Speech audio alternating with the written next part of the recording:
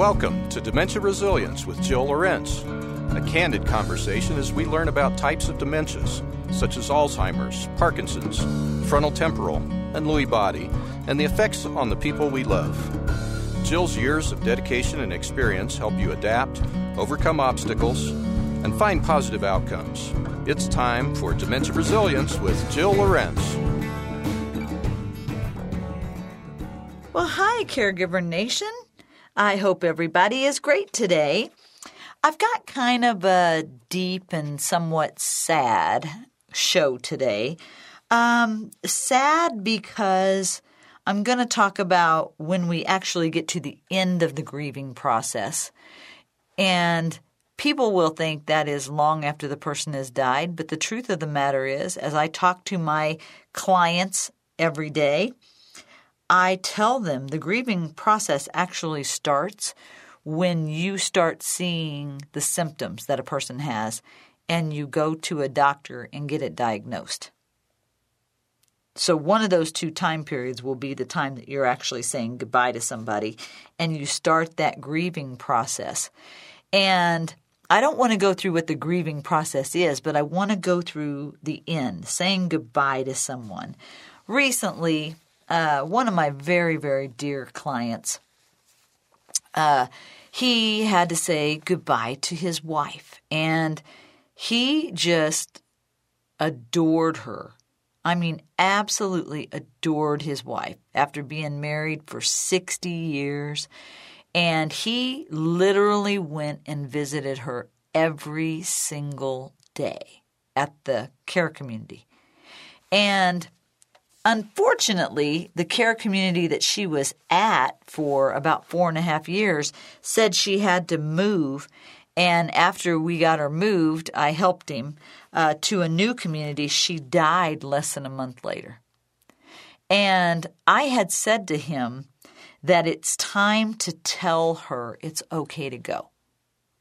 If he said everything that he needed to say to her, if he needed anything else that he needed to get out, if he could just tell her that him and their kids and their grandkids were going to be okay, it's okay to tell her to go. And he really struggled with that.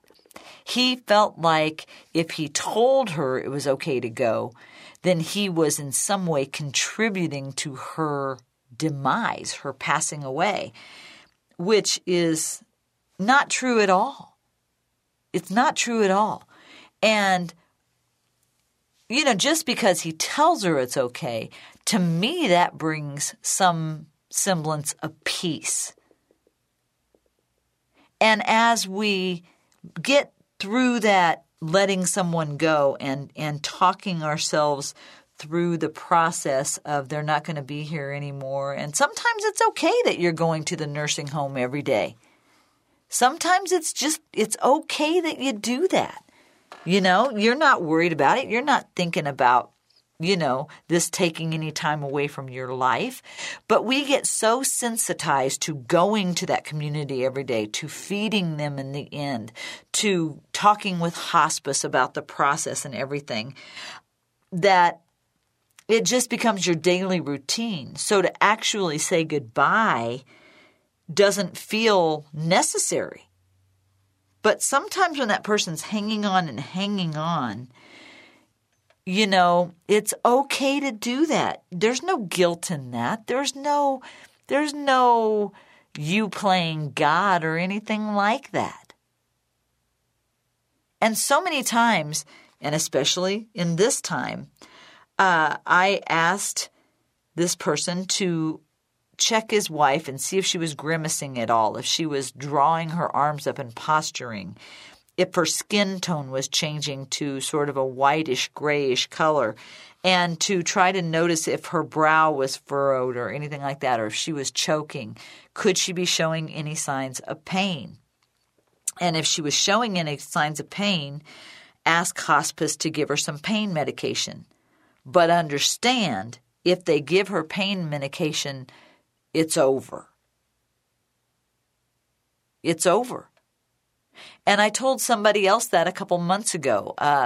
I did a show and I told you all that a doctor had told one of my clients that he should just stop feeding his brother. And that really ticked me off. I was like, no, that's not how we do things. We don't starve a person. If they're still eating, let them eat.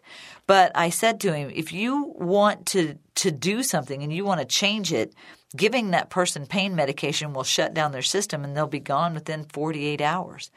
And I had just said to my client that I was talking about first that if they gave his wife pain medication, she'd probably be gone within 48 hours. It wasn't 24 hours later that she was gone.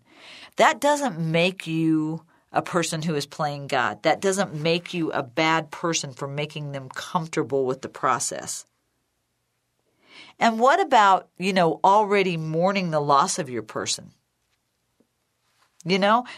Honest to God, letting somebody go, it isn't really for the faint of heart. It's difficult. It's difficult to let somebody dehydrate. It's difficult just to not go and visit them anymore at the care community. Even if you're a long-distance caregiver, you have that sadness. You have that angst about, did you see that person enough? Did you help out enough? Were you, a good daughter or son or aunt or niece or nephew or whatever it was, This is the longest goodbye on the planet. We grieve through the entire process. It's a quiet statement to say it's a long goodbye. Because in some ways, you're staying connected to that person. And in another way, you're emotionally removing yourself and distancing yourself from that person. It's difficult for people to understand, but I hope that if you are listening and you have lost someone to Alzheimer's, that you know that you did everything you could for them, that you gave them all the love and all the care. You did everything for them that you would have wanted them to do for you. This final chapter is sometimes weeks, it's sometimes months, sometimes it's years in the making. You know what I mean?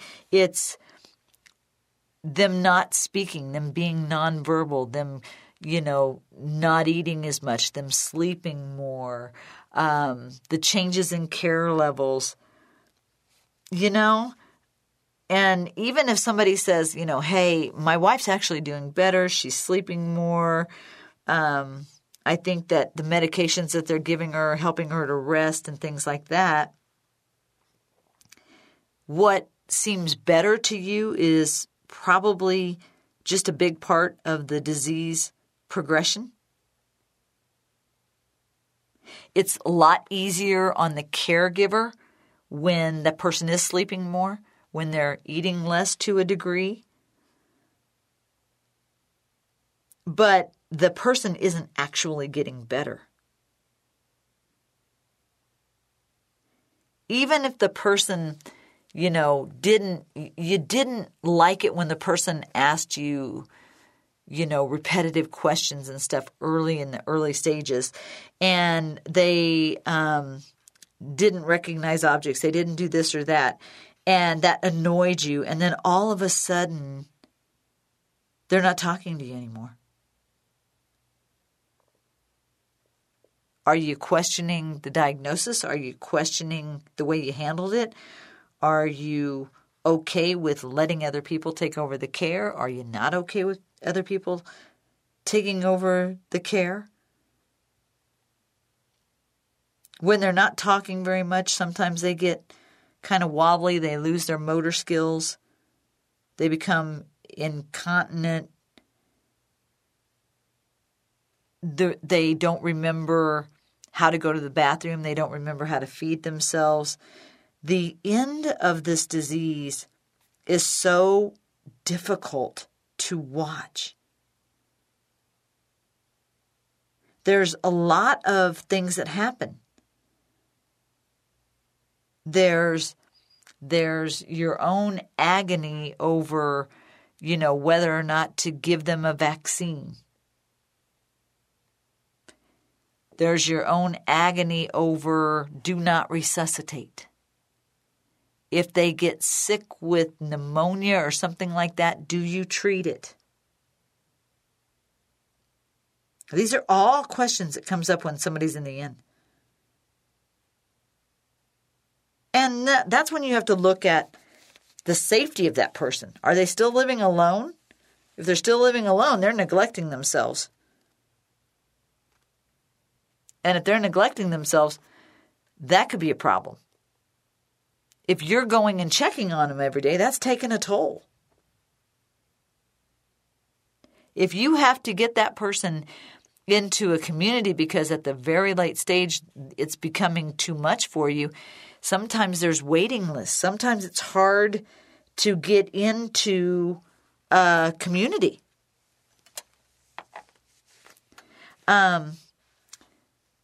All this stuff can cause an enormous amount of stress, a ridiculous amount of stress.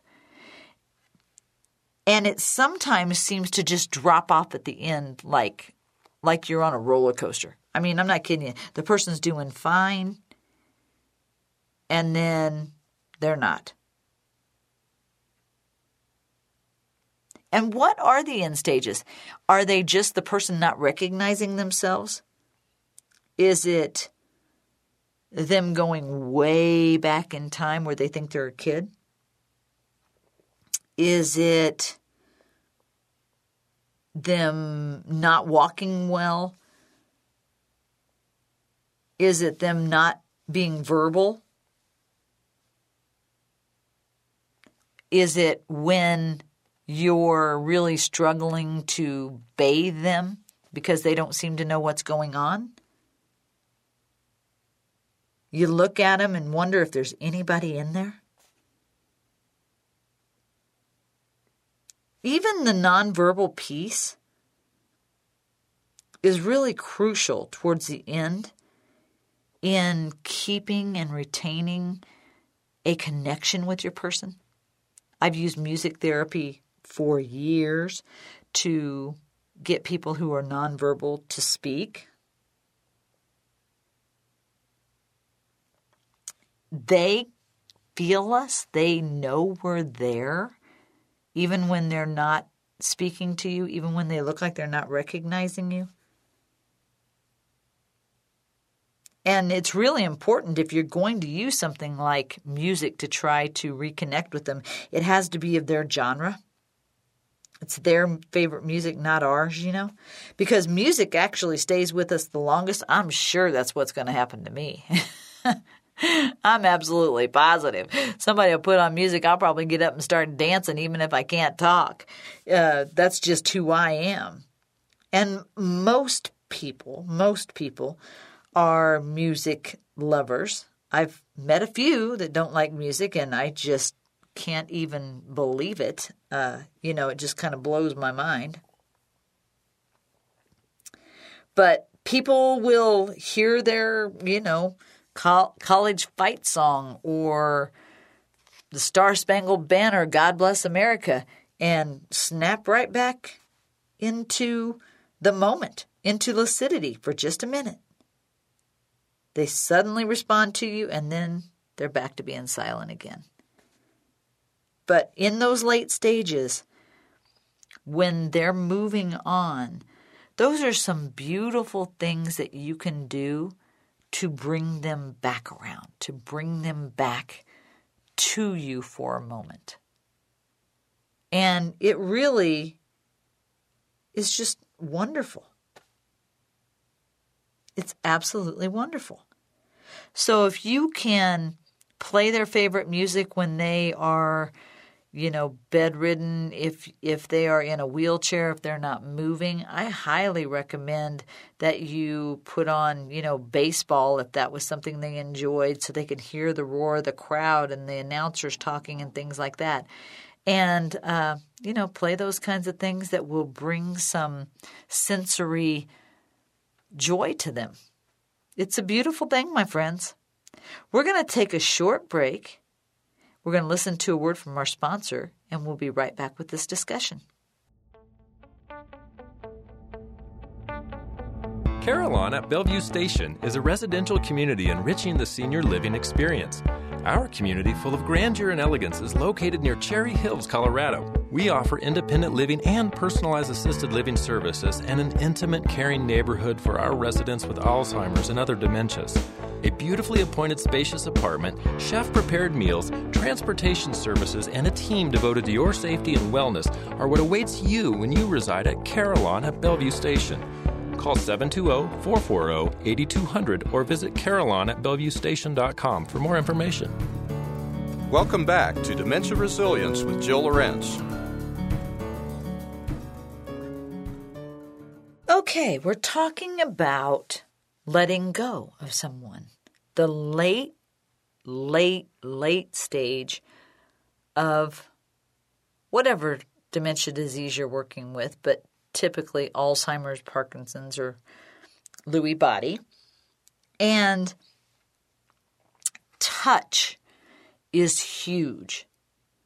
Hugging that person, rubbing their arms, giving them ice on their lips and keeping their lips moist, playing music for them like I was talking about. The sensory things when somebody is in the dying process can be enormously helpful. Enormously helpful. So smell, touch, sound, all those kinds of things. And be aware if that person is a touchy person or if there's somebody that enjoyed the smell of flowers, they like spices. You can take empty spice bottles to their bedside and let them smell cinnamon. Let them smell ice cream. Let them smell popcorn. A hot dog. Things that will remind them of days of old that they enjoyed. A specific aftershave or perfume that they always like to wear. Maybe you could dab a little bit on them or on your hand or something like that. Sounds that they used to enjoy. Like, just as an example, I have one client who was a bowler for years and years and years. So tape the sound of a bowling alley. Tape the sound of a hockey game or a football game or kids laughing or babies crying. Whatever it is. You can see sometimes where they will have that REM reaction in their eyes, where their eyes will kind of twitch. They may not open their eyes. They may open their eyes and look at you. They may shed a tear. That's not always sad. Maybe that's them saying, that's a beautiful sound. That's a wonderful, wonderful sound to me. You may get them to squeeze your hand or something like that. It's worth a shot. And I would bring something a little bit different every day. I really would. They have a much smaller area of perception, but they're still able to hear you if you speak slowly to them. Try not to have too many people in the room at one time. That could be upsetting for them. Gauge their energy level. Are they awake? Are they looking at you? Do they seem like they're tired? Are they dozing off? But the hearing piece, The ability for them to hear your voice, to hear children's laughter, to hear something familiar is believed to be the last thing that fades for somebody. They hold on to that. And they enjoy things that are instinctive to them, like maybe a rosary or something. That's why it's always good to, if they're religious, have somebody come in and do the rosary for them or pray over them or whatever it is. If that's comforting for them. If there was something that they enjoyed while they were well and they were doing, relatively well and healthy and things like that, those things will still be interesting to them in those last few moments. In my mom's last few weeks and months, we would play songs for her. Like she loved Anne Murray. She loved the Carpenters. She loved Karen Carpenter's voice. She loved Wheel of Fortune. She loved the soap opera that she used to listen to. You could put it on the TV and she might have some reaction in her eyes.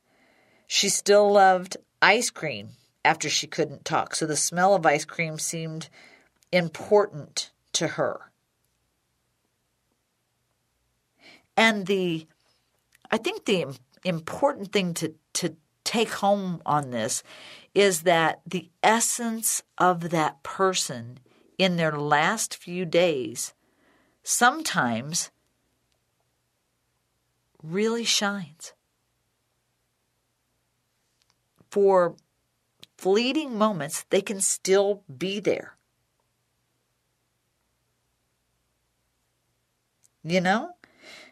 It happens a lot where people will open their eyes and tell you they love you. They may cry. They may squeeze your hand when you're having a heartfelt conversation with them. Look for those kinds of things. Look for that moment. Let go of the guilt of anything you think you didn't do. Let go of the anger that you've had because this disease made your life difficult, and the anger that you feel that this didn't turn out the way you thought it was going to. That you didn't get those silver lining golden years with your person.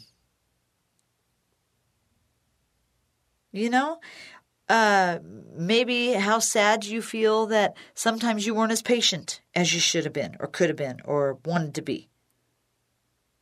That you didn't recognize that they weren't being, uncooperative with you. They just didn't know how to do the things that you were asking them to do anymore. There's so much to let go of. And when somebody is in the dying process, we often question our faith. In the grieving process, we make deals with God, with our higher power, whoever it is, whatever it is, that if they can just make your person well, if they can just do whatever they're going to do, you'll do something else. You'll never say another crossword to somebody. You'll always treat somebody nicer. And then your person continues to get worse. These are tough. These are really tough things. I have a client that I've been working with for over a year, and her husband got really upset with me one day when he said, I pray every day that God's going to make my wife better. And, this guy wasn't always the best husband. He wasn't always the best partner, but he had a pretty strong faith.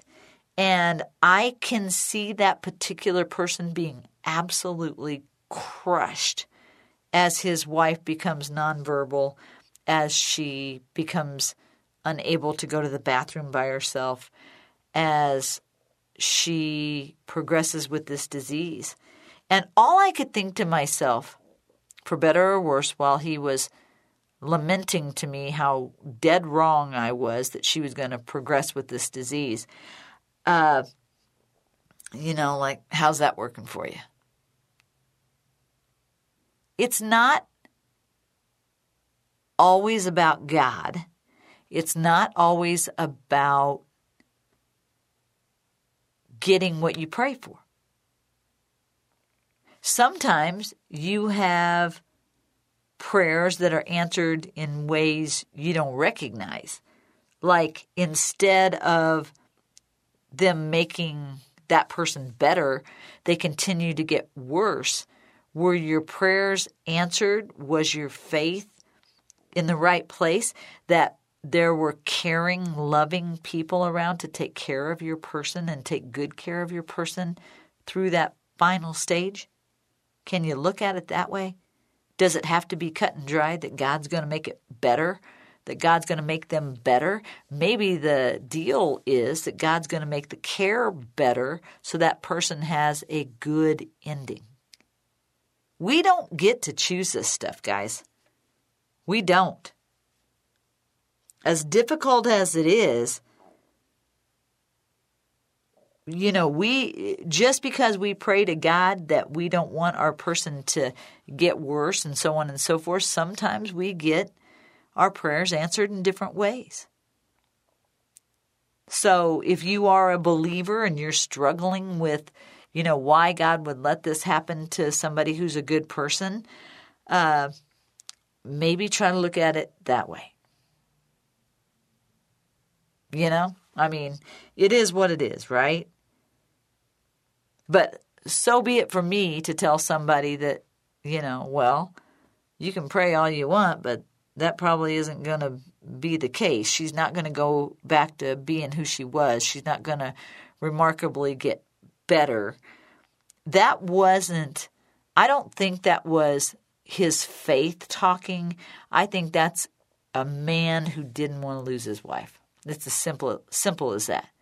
He wanted so desperately to have her not go down the Alzheimer's path. And mind you, we had this conversation when she was already in late stage. We were already working with the family to get her in a care community.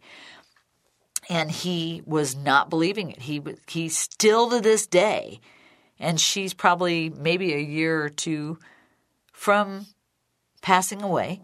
But she is already not doing anything for herself. She can't make her own food. She can't walk on her own. She's incontinent. She's nonverbal now. And he still believes God's going to make her better. Everybody deals with it the way they deal with it. Right? That's just the way it goes. And in that final stage, you really ought to be evaluating what medications they really need at this point to keep them moving, to keep their joints flexible, to keep them comfortable, maintain their nutrition until they can't take any more food. Those are okay, Continue to do those kinds of things. It's all right to do that. It's all right to call hospice in. It's all right to be afraid of losing someone. And if you tell them it's okay to go, you didn't cause their death. Right? Even if your relationship was troubled with that person, you didn't cause anything. You might have more grief or guilt, but you didn't cause anything. You didn't make them die just by saying it's okay to let them go. We're going to take another break, listen to a message from our sponsor, and we'll be right back. Living and working with Alzheimer's and other dementias can often be challenging. Summit Resilience Training provides education utilizing non-medical approaches for those who work with our friends affected by dementia. Believing families still need one-on-one assistance, we provide classes which help them understand the diseases affecting their loved ones, offering strategies and techniques for success with activities of daily living and working with confusing behaviors. We offer in-home assessments to clarify symptoms of dementia diseases and help families work together to find moments of joy while living with memory loss and impairment. Education programs instilling person-centered care philosophies are offered for professional caregivers working in communities and homes, which can be customized for their staff. Training is also available for first responders, such as law enforcement, fire, and EMT personnel. We are passionate that people with dementias such as Alzheimer's, Parkinson's, and others are approached with compassion and understanding, and those who work with them have all the tools they need for success. Call us at Summit Resilience Training, 303-420-6988 to schedule a class or in-home assessment. Visit our website at summitresiliencetraining.com for more information. Welcome back to Dementia Resilience with Jill Lorentz. Okay, as we round this out in this last part of the show today, you know, what we're missing while the person is still alive is who they were, the experiences of that person, your parent, your spouse, your friend, your companion. You're thinking about the retirement that you didn't have, the travel that you didn't have, the enjoying grandchildren together or going to their weddings and things like that.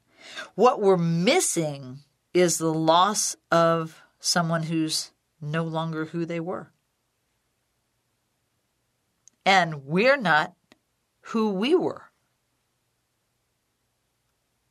I always ask people to write down some of the best memories they have of that person and talk to them about it during that dying process in that last week or two. Maintain a sense of humor. Tell them some jokes. Laugh about things if you need to, right? And then there's your own circumstances, your own processing. It's not just the process of them dying. It's a process of you letting go.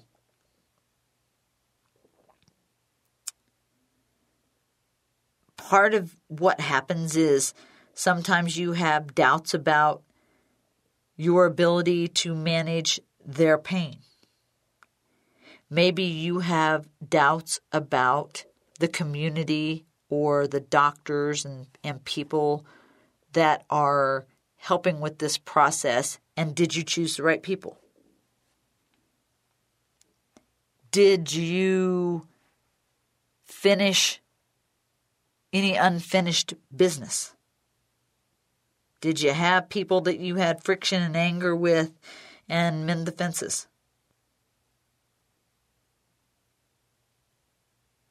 You know, those are the things that are hard to deal with. They're hard to deal with because it feels like loose ends. Through the whole process, 10, 12 years, 15, 20 years, whatever it is, you've watched this person go down, down, down, down, down. And in the end, you're kind of afraid to lose them because your existence has become being with them every day. And you question and feel guilt about whether or not you came to see them often enough. Did you do everything you could to help them? You can rationalize this all you want, but your heart aches about stuff like this.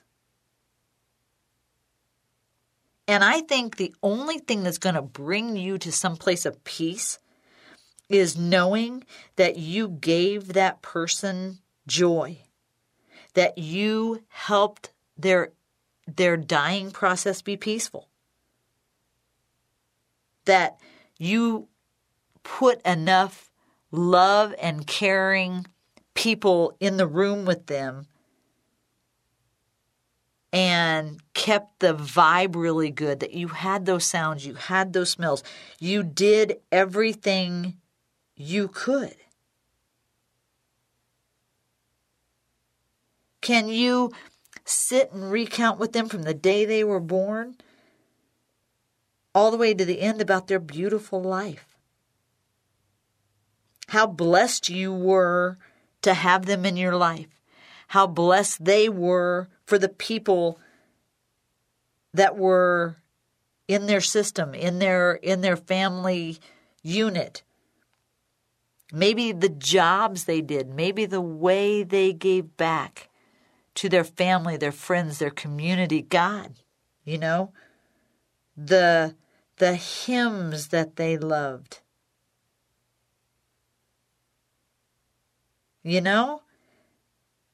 Sometimes when we think God has let us down, maybe we feel their strength when we're holding that person's hand and they take their last breath.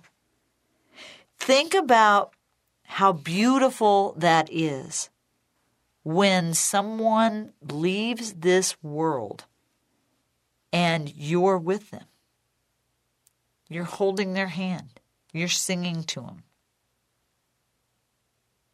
I had a beautiful, beautiful, beautiful experience when my dad died. It was, I think, October 20th, somewhere, 21st, something like that. And I got a call that he was dying, and I flew home. And when I got to his hospital room, the first thing he said to me was, "Well, it's about time you got here." And the second thing he said to me is, "Will you sing to me?" Now, I've been a musician all my life, and I sang every religious hymn I knew my dad loved. I sang to him for probably 2 hours, every song I could think of, country songs, anything that he liked. And when he died, all of us kids were in the room. All of his grandchildren were in the room. There was probably 20, 25 people in his ICU room. And as he died, we all were around him, holding his hand, touching him, giving him a kiss and everything else. And my niece said, "I think Grandpa's glowing." And then the Brahms Lullaby played. In my hometown, it's a very small town, in the hospital there, when a baby is born, they play Brahms Lullaby over the speaker system. And just as my dad took his last breath, that started. And my niece, who was only about 12 at the time, said, "I think Grandpa's glowing."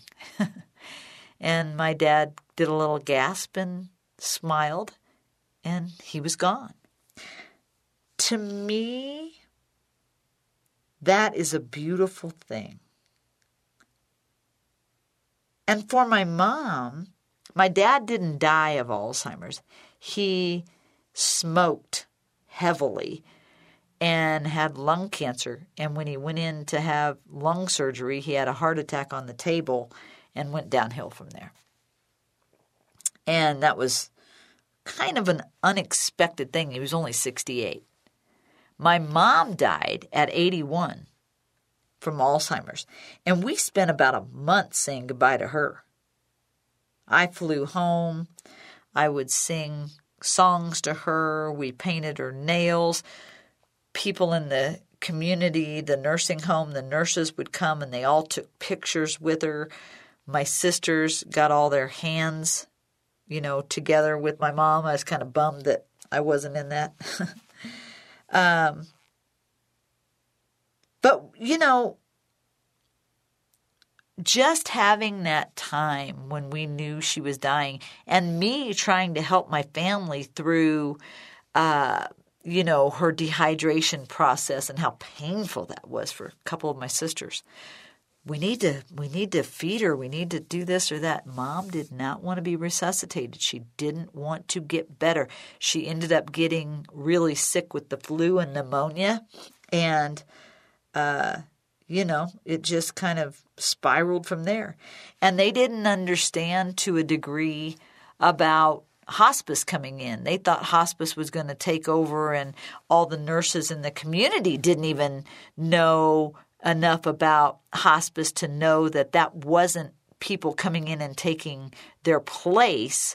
They'd cared for her for 4 years, and they wanted to be the ones in there with her.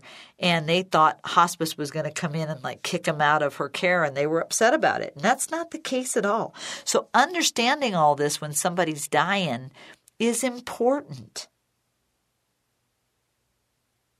And even if you're just saying goodbye in your own head after that person doesn't know who you are anymore. You're saying it in your head, but your heart's not saying goodbye until the moment they're gone. Some people start the goodbye process 2 years in advance. It doesn't matter when you do it. It just matters that you do it. Because if you don't go through that process of saying goodbye, you will struggle with guilt and regret for the rest of your days. And that's not necessary. It's not necessary. And things that happen after they die. What happens after they die? Have you been going to a support group the whole time? Are you still hanging out with your support group? Are you still attending a support group after they passed away? I hope so. I hope so, because there's a lot of desensitizing to do. There's a lot of work to get through when you're horribly lonely. When you get up in the morning and you think, I've got to go to the nursing home, and then you don't have to go. I have several people that still attend support groups months, even years. I heard yesterday I was at a provider fair, and there was a lady from the Alzheimer's Association that I shared my booth with because it was 100 degrees in Denver. It was hotter than Hades. And she told me that she has done a support group for 6 years, and that there's a lady who's been going to that support group, and her husband died 19 years ago, and she still goes.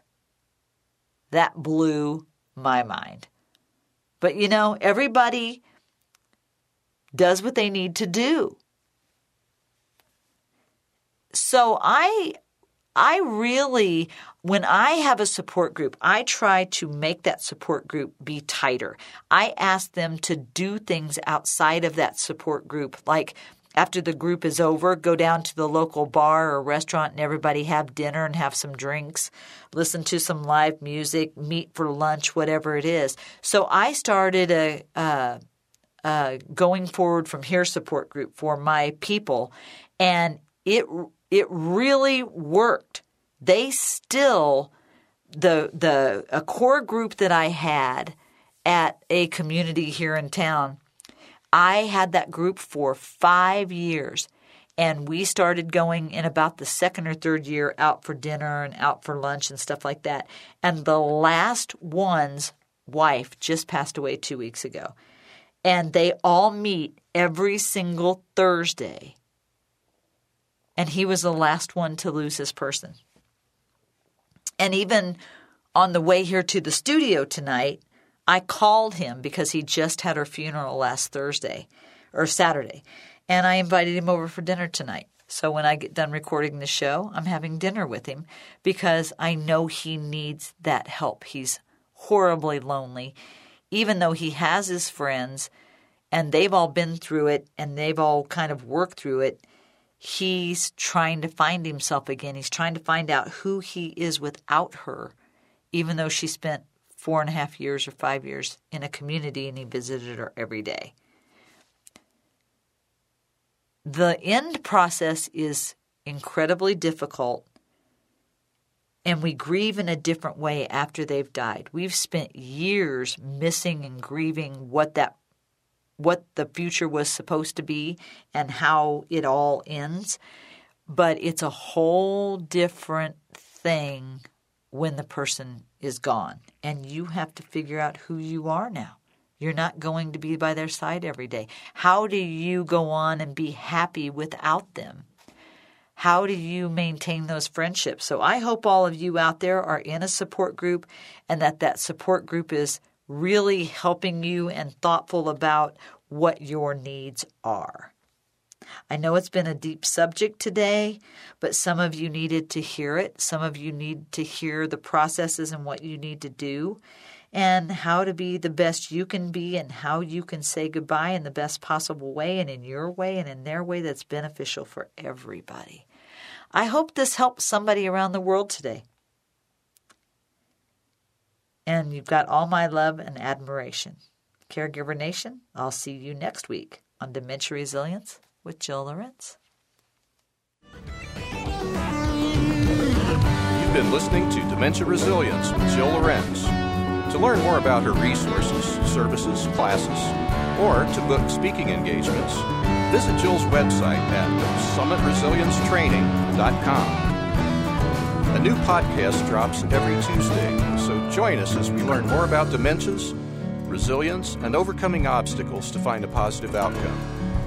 Dementia Resilience with Jill Lorenz can be found on your favorite podcast provider. Please subscribe and give us a 5-star rating. Musical and technical support provided by Brian Hunter.